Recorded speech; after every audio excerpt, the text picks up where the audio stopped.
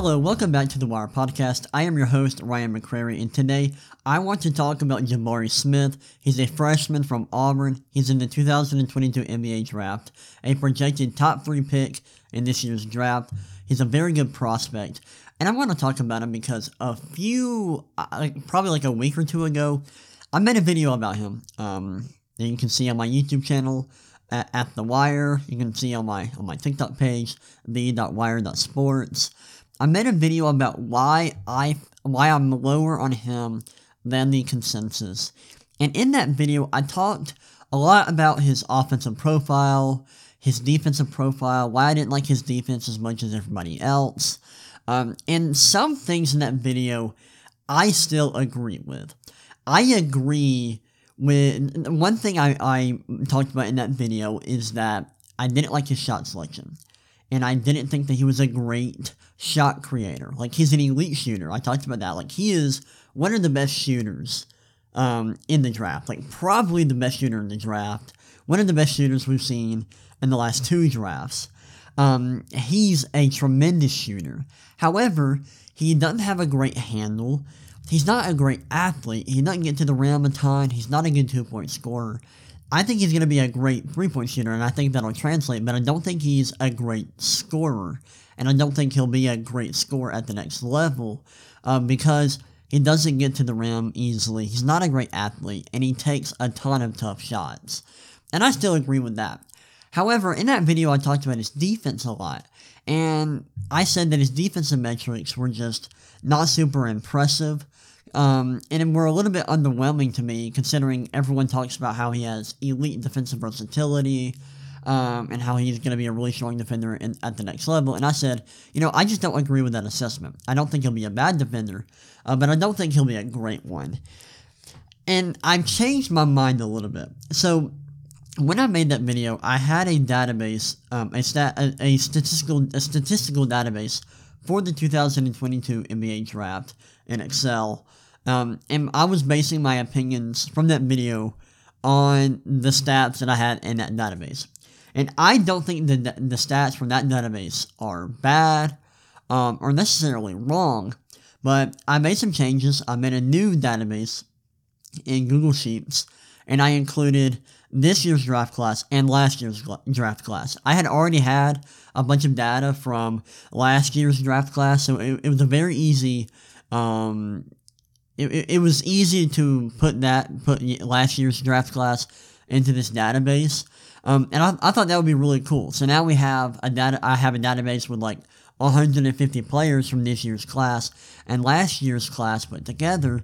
And along with that, I also made some changes to my skill estimates. If you listen to my podcast where I broke down this year's class from a statistical standpoint, I talked about the skill estimates I have, and these are just metrics that I've come up with to measure different skill sets. Like, I have a size metric that just takes into account, like, height, weight, and wingspan. I have load, which takes into account usage rate and minutes played per game. I have a scoring metric, which uses scoring rate, which is points per 40 minutes, and some shooting percentage. I've got passing, which is like assist rate, and then assist rate to turnover rate ratio. And then I have like creation, which looks at scoring combined with passing. But it also leans a little bit more passing, so it tries to show you which players can create for others as a result of their scoring. Kind of a little bit of like a gravity metric, a little bit. Then I got like a shooting metric, which is just basically like a 3-point shooting projection metric, which uses like 3-point makes per 40 minutes and free throw percentage. I have a rim finishing metric. I have a metric called O decisions, which is basically offensive decision making, which uses just assist rate divided by turnover rate. Then I have like perimeter defense, which uses like steal rate, wingspan, and steals to fouls ratio, and I think that's a good way to look at this stuff. And a big reason why my thoughts have changed about Jabari Smith is because of the changes I made to my skill estimates. like perimeter defense, my formula now is different than it was when I made my Jabari Smith video. Now, my perimeter defense metric includes steal to foul ratio, and it didn't before. And also, the stats that I'm using for this database are based off career stats rather than stats from their final season. And the reason I did that is because I was either going to do this where I used players' career stats, or I was going to use their final season stats and age adjust it. Well, I could have done the age adjusting myself, but I think it wouldn't have been super accurate, and it would have been better for me to just use career stats, because when you're looking at like college prospects and you use multiple years of data, you're kind of gonna age adjust it automatically there, but just because like players, you get better over time in college. Like if you play 3 years in college and you put up big numbers your final season, it's like, cool. But yeah, like that was expected. You played 3 years in college. Like it was expected for you to make a massive improvement throughout your collegiate career. And so I wanted to adjust for that. So some guys had like huge final seasons. Their stats might look a bit worse in my database just because I'm using their career stats rather than just their stats from their final season. I think this helps out some younger guys. Not every freshman is going to be good right away in college basketball. But all freshmen or all young players who weren't good in whatever league they played in are automatically going to be bad at the next level. And I think doing it this way kind of adjusts for that. And so I like the way my database is laid out now. And the way it's laid out now makes Jabari Smith look a lot better. So right now I'm looking at Jabari Smith's statistical profile as it relates to all positions, like players from all positions for this year's class and last year's class. He ranks 88th percentile in age, so he's a very young prospect. He ranks 62nd percentile in size. That changes when you look at his profile relative to like other big men. And I'm gonna pull that up right now. So he is 24th percentile in size for a big, and that'll change depending on what position you have him at. For my database, I just have players. I have players separated into guards, wings, and bigs, and that depends on where ESPN had them on their big board. So if you're a point guard and the shooting guard, you're in guards. If you're a small forward, you're in the wings. If you're a power forward and a center, you're in bigs. You can change that if you want. I think I switched some players' positions from last year's class when I did the data. Like Cade Cunningham is listed as a wing in my database, and like Nashawn Highland was listed as a shooting guard according to ESPN. Or no, he was listed as like a point guard. I think I had him listed as a shooting guard in my database. I can't remember. But yeah, so Jabari Smith, 62nd percentile in size among all positions, 85th percentile in my load metric, 93rd percentile in my scoring metric. The fact that he's 85th percentile in load and 93rd percentile in scoring is tremendous. Like, doing that at that young of an age is really impressive. He's not a great passer. He ranks in the 56th percentile in my passing metric. Despite ranking a little bit lower in my passing metric, he ranks fairly well in my creation metric. He ranks 71st percentile in my creation metric, and that's just because he was such a good scorer at Auburn last season. Like, the fact that he ranks 93rd percentile in my scoring metric kind of carries his creation a little bit. Then he is 97th percentile in my shooting metric, which is tremendous. He is an elite shooter, no matter the position. I wonder, let me look and see where he's at for big man. He ranks 98th percentile in my shooting metric among bigs. Then he ranks 60th percentile in my rim finishing metric. My rim finishing metric isn't perfect. I don't think it's bad, but it's not the perfect way to measure rim finishing. But that's also why I call these metrics like estimates. They're not perfect, and I don't claim that they are. But I think this is good. Like, him ranking 60th percentile in my rim finishing metric, I think this shows that he's not the best rim finisher. He does rank 94th percentile in my finishing metric. Now, you might be wondering, like, you have a rim finishing metric. What is your finishing metric? Well, my finishing metric measures how well players, how well players do, or how good players are at finishing plays, whether that be at the rim or from the 3-point line. If you rank high in my finishing metric, it just says, hey, this is a guy that might be able to play off the ball at the next level. They might be able to be successful in that kind of role.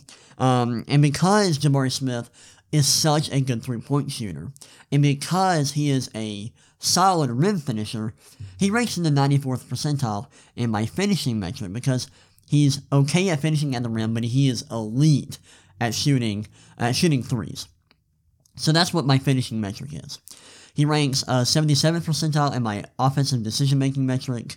And then now we're getting to the part, to the two metrics that really changed my mind about Jabari Smith as a prospect. He ranks 80th percentile among all positions in my perimeter defense metric. In my others database, before I made all these changes to the stats and stuff, he ranked in the, let me look. This data that I'm looking at now, this only includes the 2022 class, and this is for all positions. And all this data included in this database is from the player's final season. So, looking at this, this is for all positions. Jabari Smith for the 2022 class for this database ranked in the 54th percentile in my perimeter defense metric. That's very low. And now let's look at it for bigs. Among bigs in this database, he ranked, let me move over here. He ranked in the 61st percentile in my perimeter defense metric. That's a lot different than this database. And I don't know if, obviously making all the stats, career stats, instead of just their stats from their final season, changed things a little bit. But I also wonder if adding the steal to foul ratio changed things a bit, because he does rank high in that for a big. But the fact that he ranks 80th percentile in perimeter defense for this database is impressive. And I trust this database a lot more than I trust that other database, because there's just a lot more data here. And I think now, like, there's some adjustments being made when I use, like, the career stats. I think that kind of adjusts for age and experience on its own. And that's really good. So I trust this data alone. The fact that Jabari Smith ranks in the 80th percentile in my perimeter defense metric here is impressive. And now I'm like, okay, like, I trust this data a lot more, so now I'm kind of getting why people like his defense so much. And you look, he ranks in the 76th percentile in my rim protection metric. That's awesome. That's really good as well, especially considering his size. Like, he's a little bit small for a big in terms of his weight. Like, he's 6'10", but he's like 210 pounds. So that's good. He's a versatile defender right here, according to this data. And his perimeter defense is pretty good for among all positions. Like, no matter the position, his perimeter defense is pretty good, according to this data. So, looking at this data here, like, I'm way more higher on his defense now than I was previously.